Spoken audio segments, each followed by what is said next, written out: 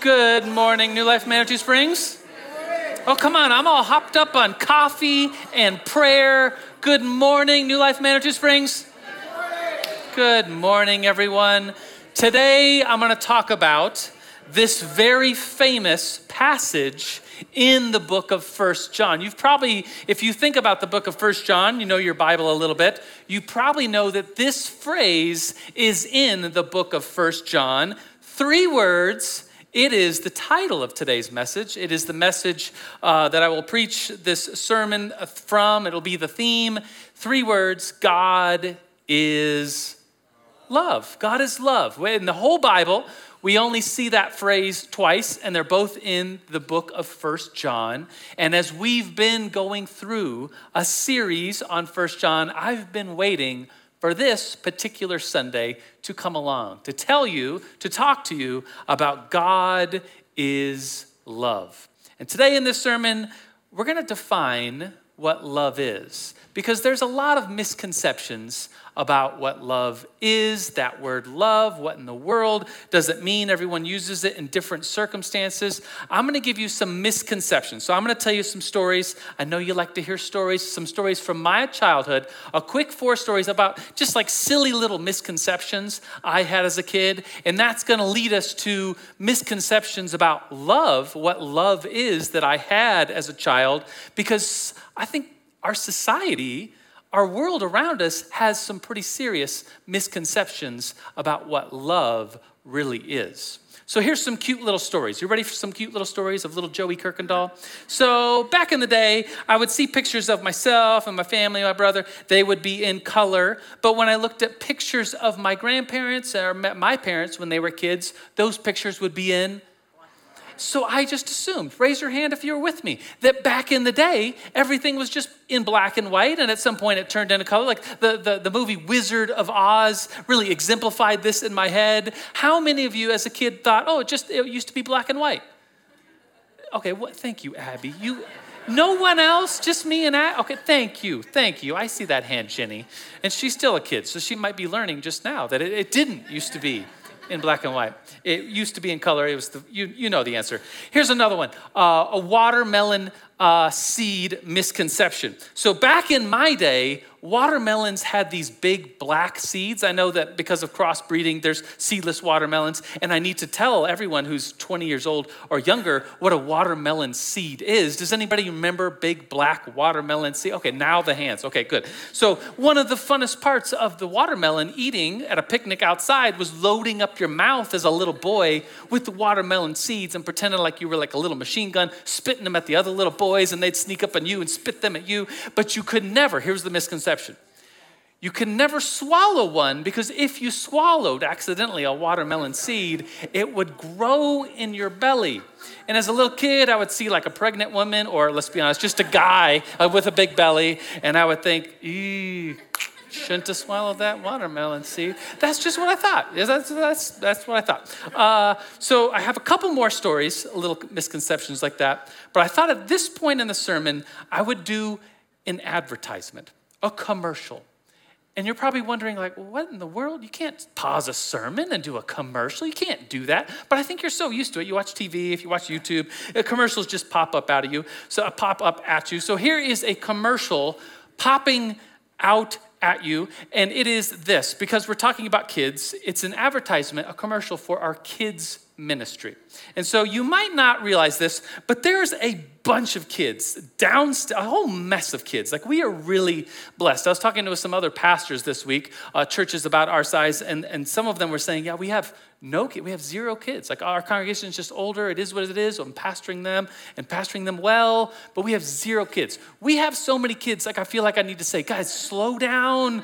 We have so many, we're busted. It's like sometimes there's 30, 40 kids downstairs or in this little elementary, we call it the middle school room, actually, right here. So we have a lot of kids. It's a wonderful problem to have. Here's the commercial piece of that, a 30-second commercial. We would love to have help in our kids' ministry. So I'm looking at everybody in here and saying, if you can pass a background check and you love Jesus, we would love to have you helping with our kids ministry, and it's world class. It's really well done. We just did a summer camp a couple weeks ago. What's happening downstairs is not babysitting. Those kids are learning about the Bible. Their love for Jesus is growing. It's a very serious thing. And so if you could pass a background check, and if you love Jesus, would you fill out an application online, and would you consider, and here's the ask. I'm asking you to consider serving 10 times in a whole year.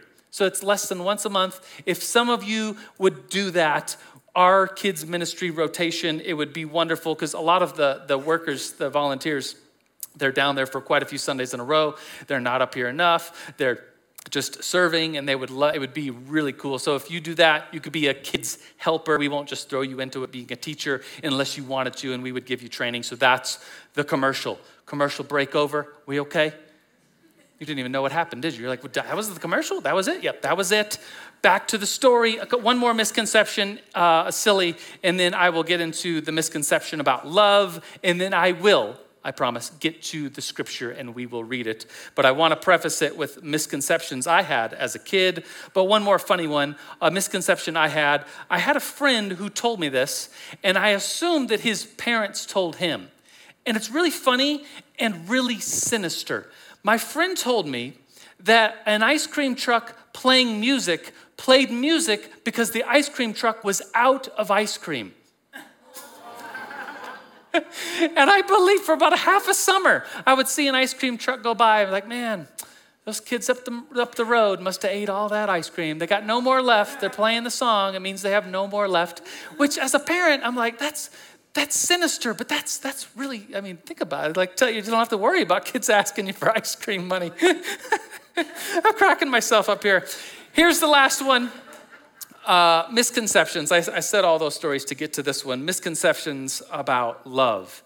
And as a kid, as adults, I think we're inundated with Hollywood conceptions of what love is, true love's kiss, fairy tales, happily ever after, things and phrases. Like as a kid, I remember hearing the phrase, you fall in love. And I remember like, what does that mean? Like what? Like it just happens accidentally. You fall in love, and adults were like, oh yeah, and you could fall right out of it too. And I was like, what is that? What is love? What really is this? And I remember as a kid hearing an adult say, they're trying to just giving a general answer to a little kid, I think it was first grade or something, that babies came from when a man and a woman loved each other very much. And in my head, I was like, well, if that's where babies come from, and you can just fall into love, well then what if I fall in love with a little first grader and she falls in love with me as a little first grader? I can't even make a peanut butter jelly sandwich. How are we supposed to have a kid? And it was very confusing as a little kid about what love is. And I think those misconceptions in our society are pretty prevalent,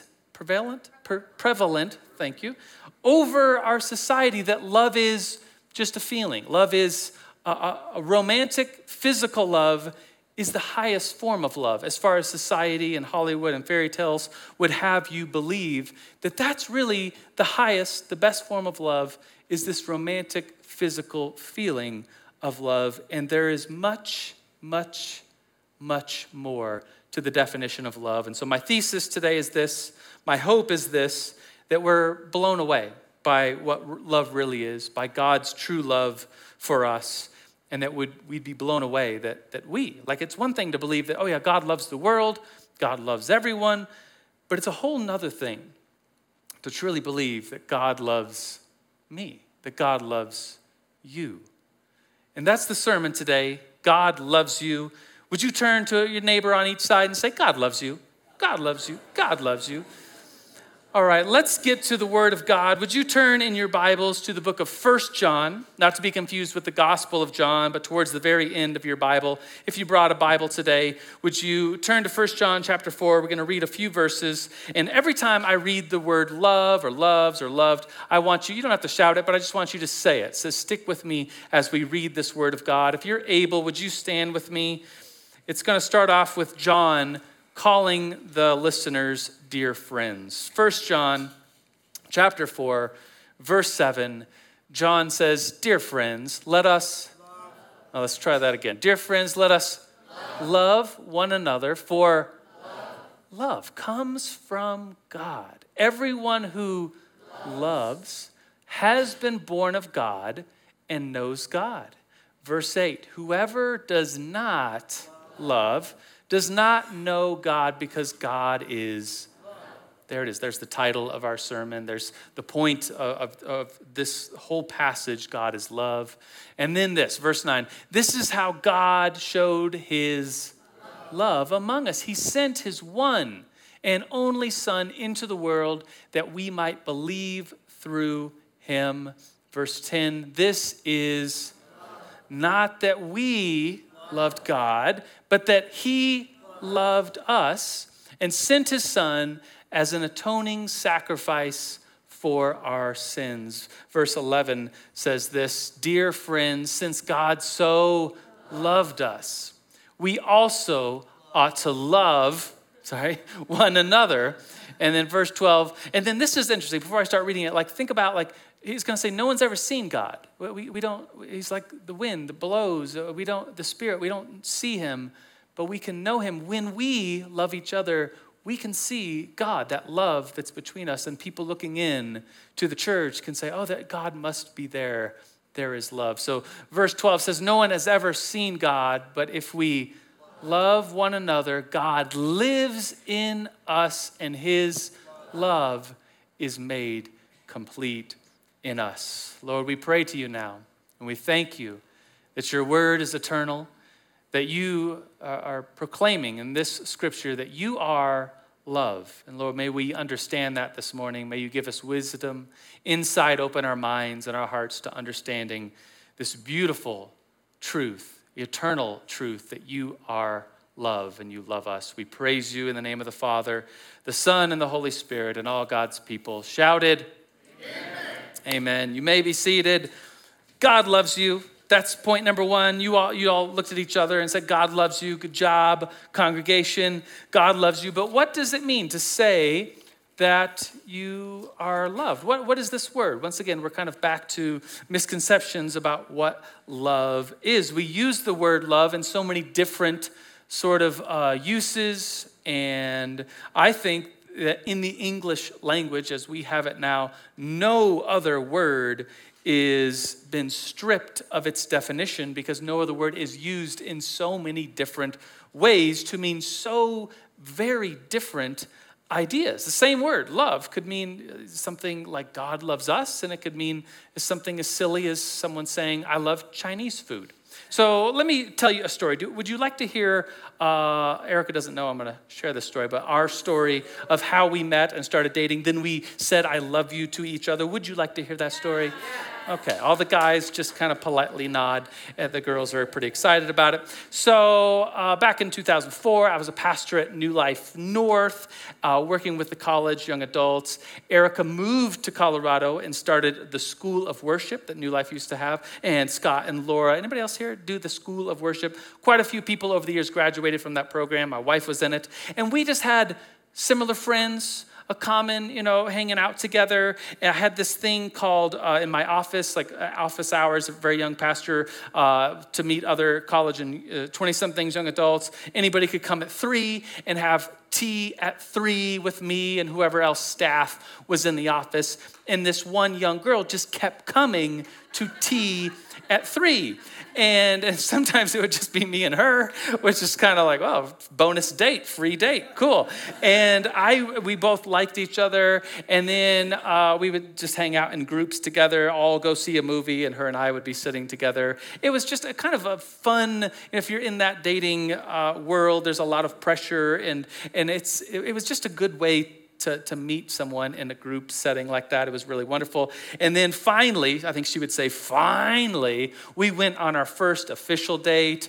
We began to say we liked each other. We began referring to each other as boyfriend and girlfriend, and that was wonderful. And then the next step, at least in my mind, of how this needs to progress, is I needed to, because I was looking to the future, I needed to say, I love you. And I wondered, like, is she gonna say it back? And I thought I'd make this a special thing. So I wrote, I love you on a little piece of paper. I put it inside this little shell box with a golden clasp. I thought it was precious, right, girls? Right? Yeah, thank you. The boys are just snickering. The girls are like, oh, how precious.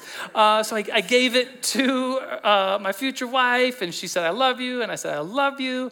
And I thought, like, that's a unique rite of passage in the American dating world of getting to that point of saying, I love you. And I just thought, what a funny thing to say, though, because, like, here I am considering Erica and her hope and future, and I'm, like, waiting to say I love you to her, but earlier that morning, I probably said something like, I love Chinese food. And so, like, how in the world is this the same word, and it's so different? So I want to talk to you today about definitions. And we'll get to the definition of love in just a moment, the biblical definition. Maybe you know the Greek word for love. I'll give you the quiz in just a little bit.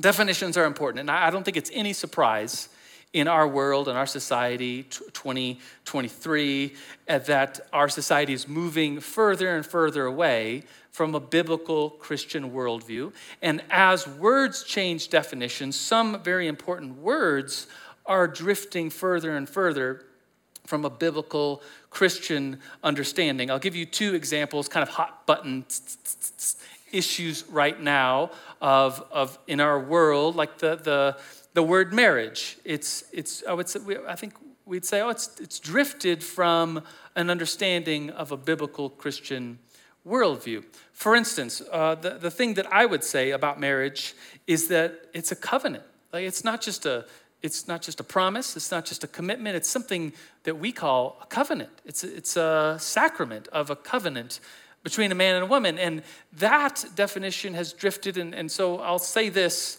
that even in Colorado, if two people are living together, what's it called, cohabitating, and there's no commitment, no promise, but they're just living together, and they share things. Maybe they bought a dog together. Maybe they even bought a car or a house together, and they've been living together for a certain amount of time. Then the state of Colorado says they are married. And they can file jointly on taxes. They can get spouse benefits from health insurances and things like that, because Colorado State has a definition where they just say, if you're living together, I guess you're married. And as a Christian, I would say, well, the very fabric of what it means to be married is a promise, a commitment, and more importantly, a covenant. Because somehow, in a covenant relationship, we see between a man and a woman a marriage that in the Bible it says, well, this is like Christ and the church.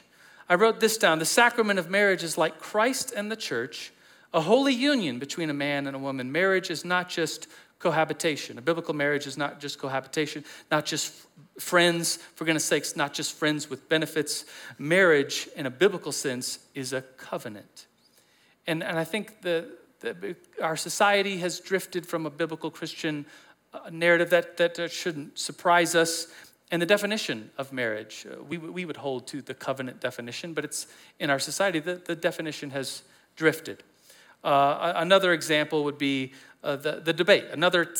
You're going to talk to me after, and I know that, and some of you, I'm trying to say this very tenderly because it is a hot button issue that raises a lot of emotions, but the definition of human life, like where people are talking, like where does human life actually begin? Is it conception?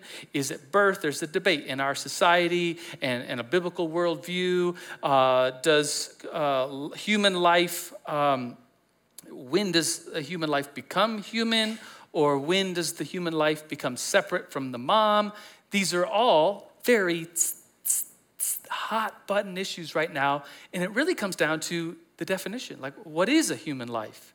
As Christians, we see from Scripture, humans are special, cherished. We can't discriminate, I would say, looking at the text of Scripture, on human life based on age or deformity or yet to be formed. We can't discriminate because a human life by God's design and love is cherished, special, holy, sanctified. So I gave you two examples of how the very definition is being debated. Like, what is marriage? Yeah, what is human life. And I think here's where I'm going with this, the definition of love, because our society has drifted from a Christian biblical worldview, the definition of love is very far out there. Like the idea of love in our society is all about a feeling. It's all about the warm, wonderful feeling of physical intimacy and romance. And whenever, the Hollywood movies show love, they always show it. They portray it as a physical feeling of romance. That's the highest form of love. I want to tell you that there's a much higher form of love, the biblical definition of love. And we can get to that definition in 1 Corinthians 13. Are you familiar with this passage? If you're not, it's your homework assignment to read 1 Corinthians 13. As soon as you start reading it, I bet you'll say, oh, I've heard this at some wedding. And it should be read at weddings. It is the definition of love. The Greek word for the love that God has for us is the word, do you know? Agape. Yeah, it's this Greek word. You've probably heard it before if you don't know it. The agape kind of love is a God kind of love for humanity. And in 1 Corinthians 13, it says that it's patient, it's kind. Go read it for yourself. Look at it, memorize it. It's wonderful. That true love, this agape, does not boast. It doesn't dishonor. It's not self-seeking, but seeks the best for others. It's not easily angered, keeps no record of wrong.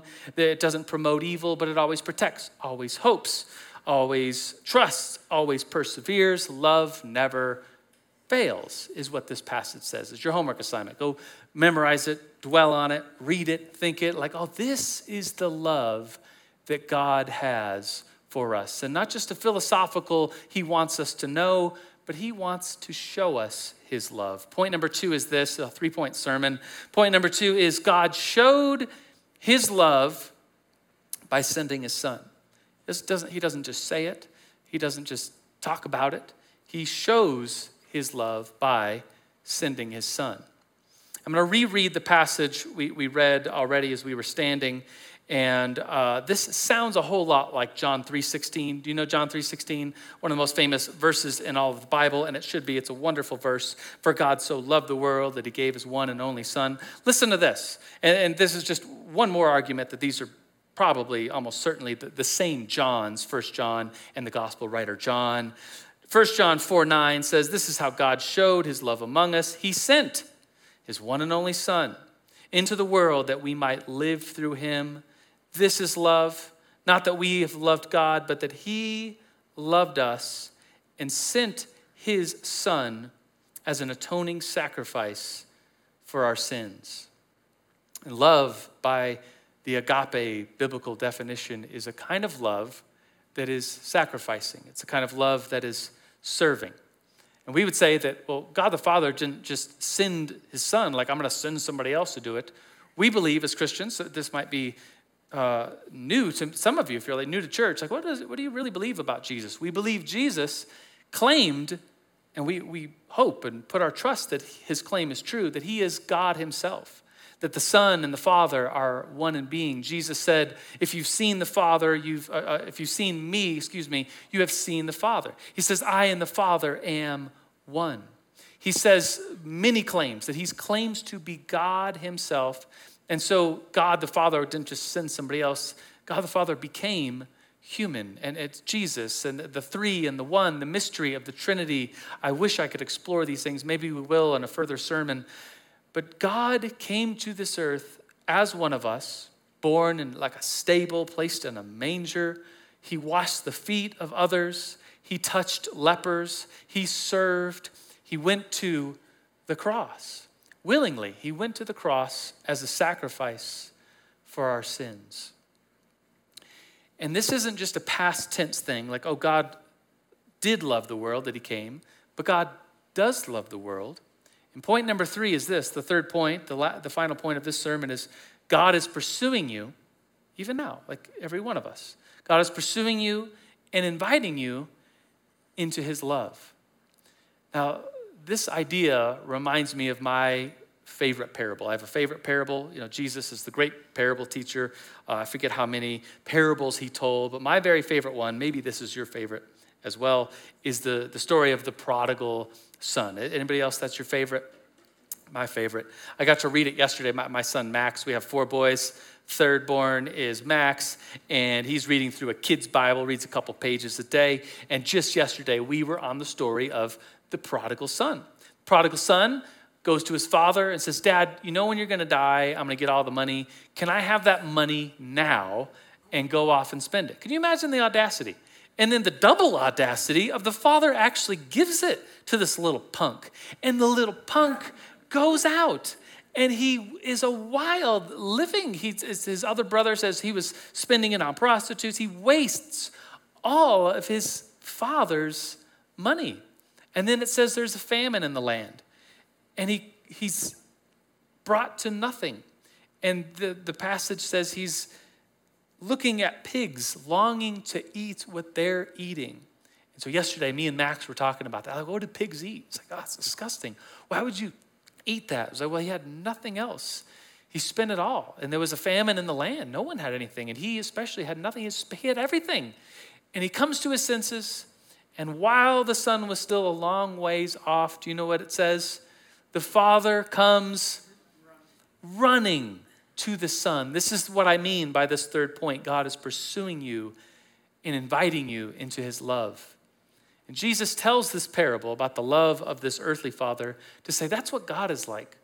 When we come to our senses and come to him, he runs while we are still a long way off. Think about that. Like God is running after you in his love to find you and to tell you that he has sacrificed himself for you and for your mistakes and for your sin. This is the gospel.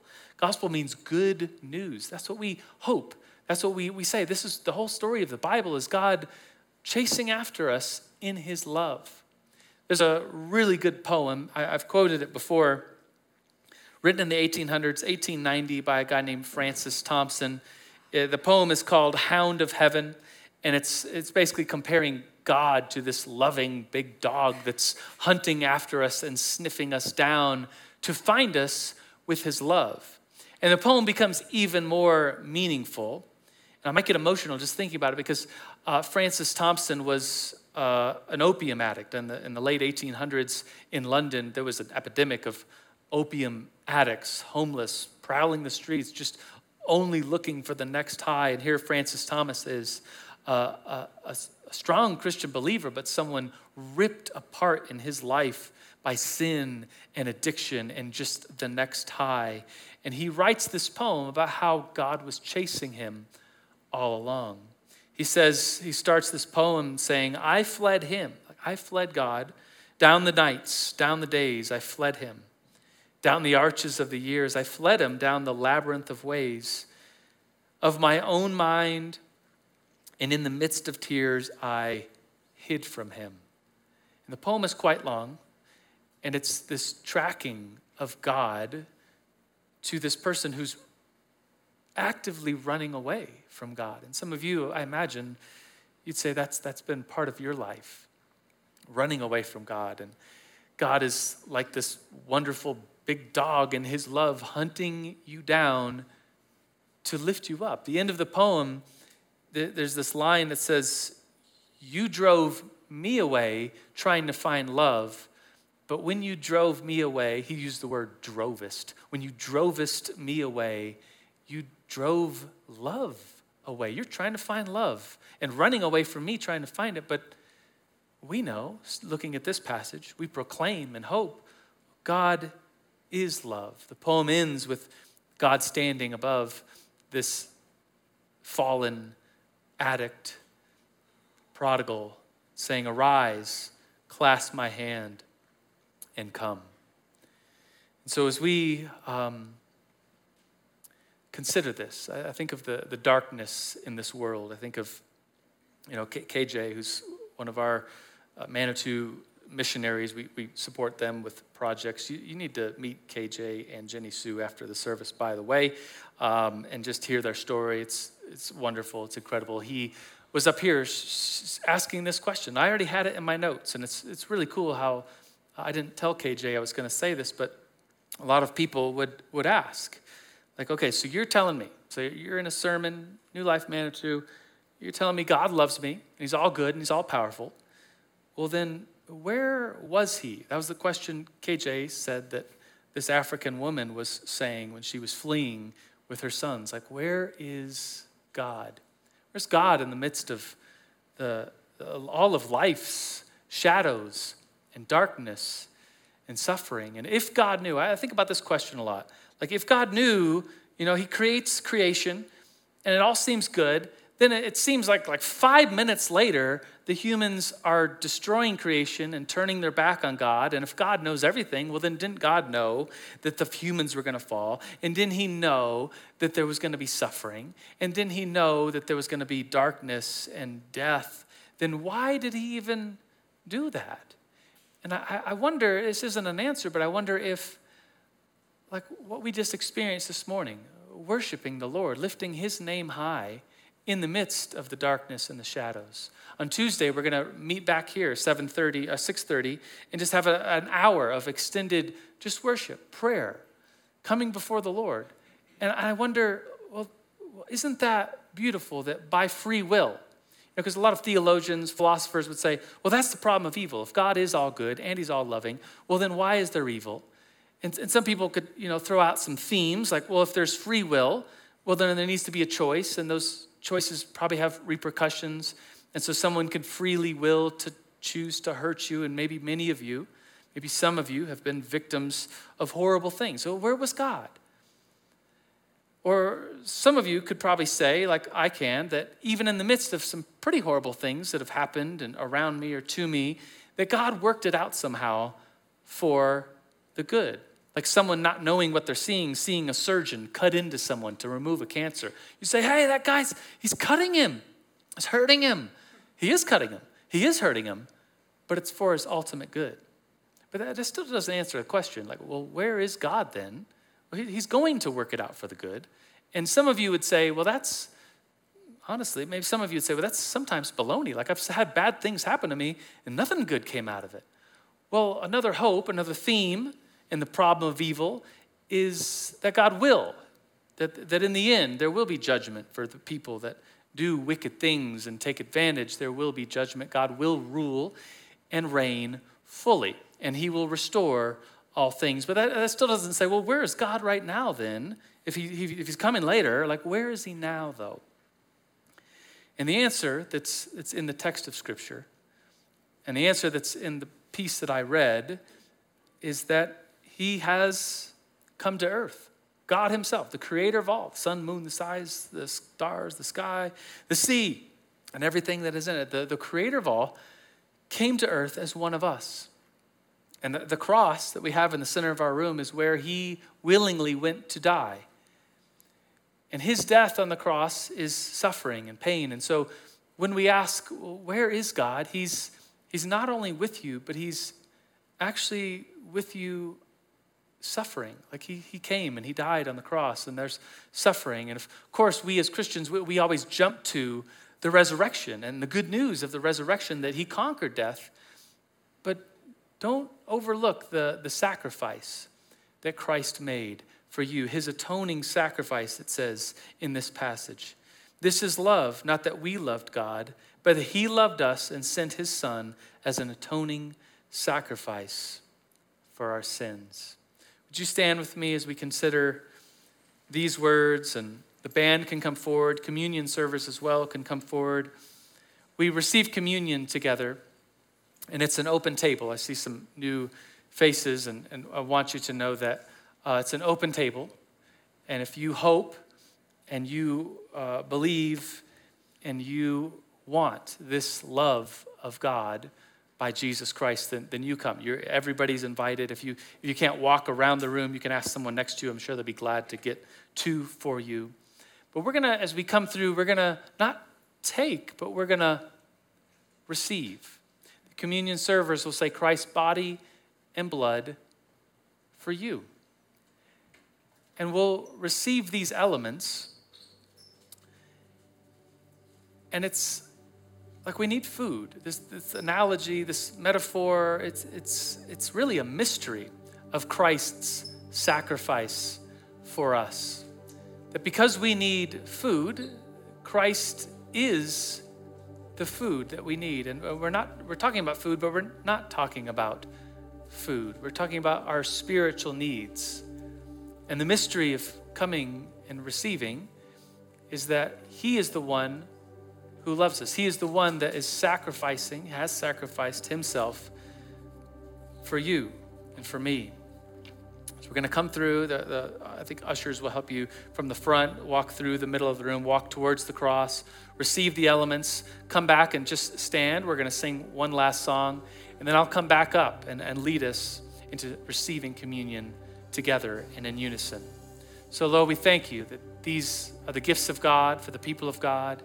This is the body of Christ for the body of Christ. And your table is open for anyone hoping in you, trusting in you, wanting you to cover us, wanting you to love us. Lord, we thank you that the table is open. We praise your name, Father, Son, and Holy Spirit.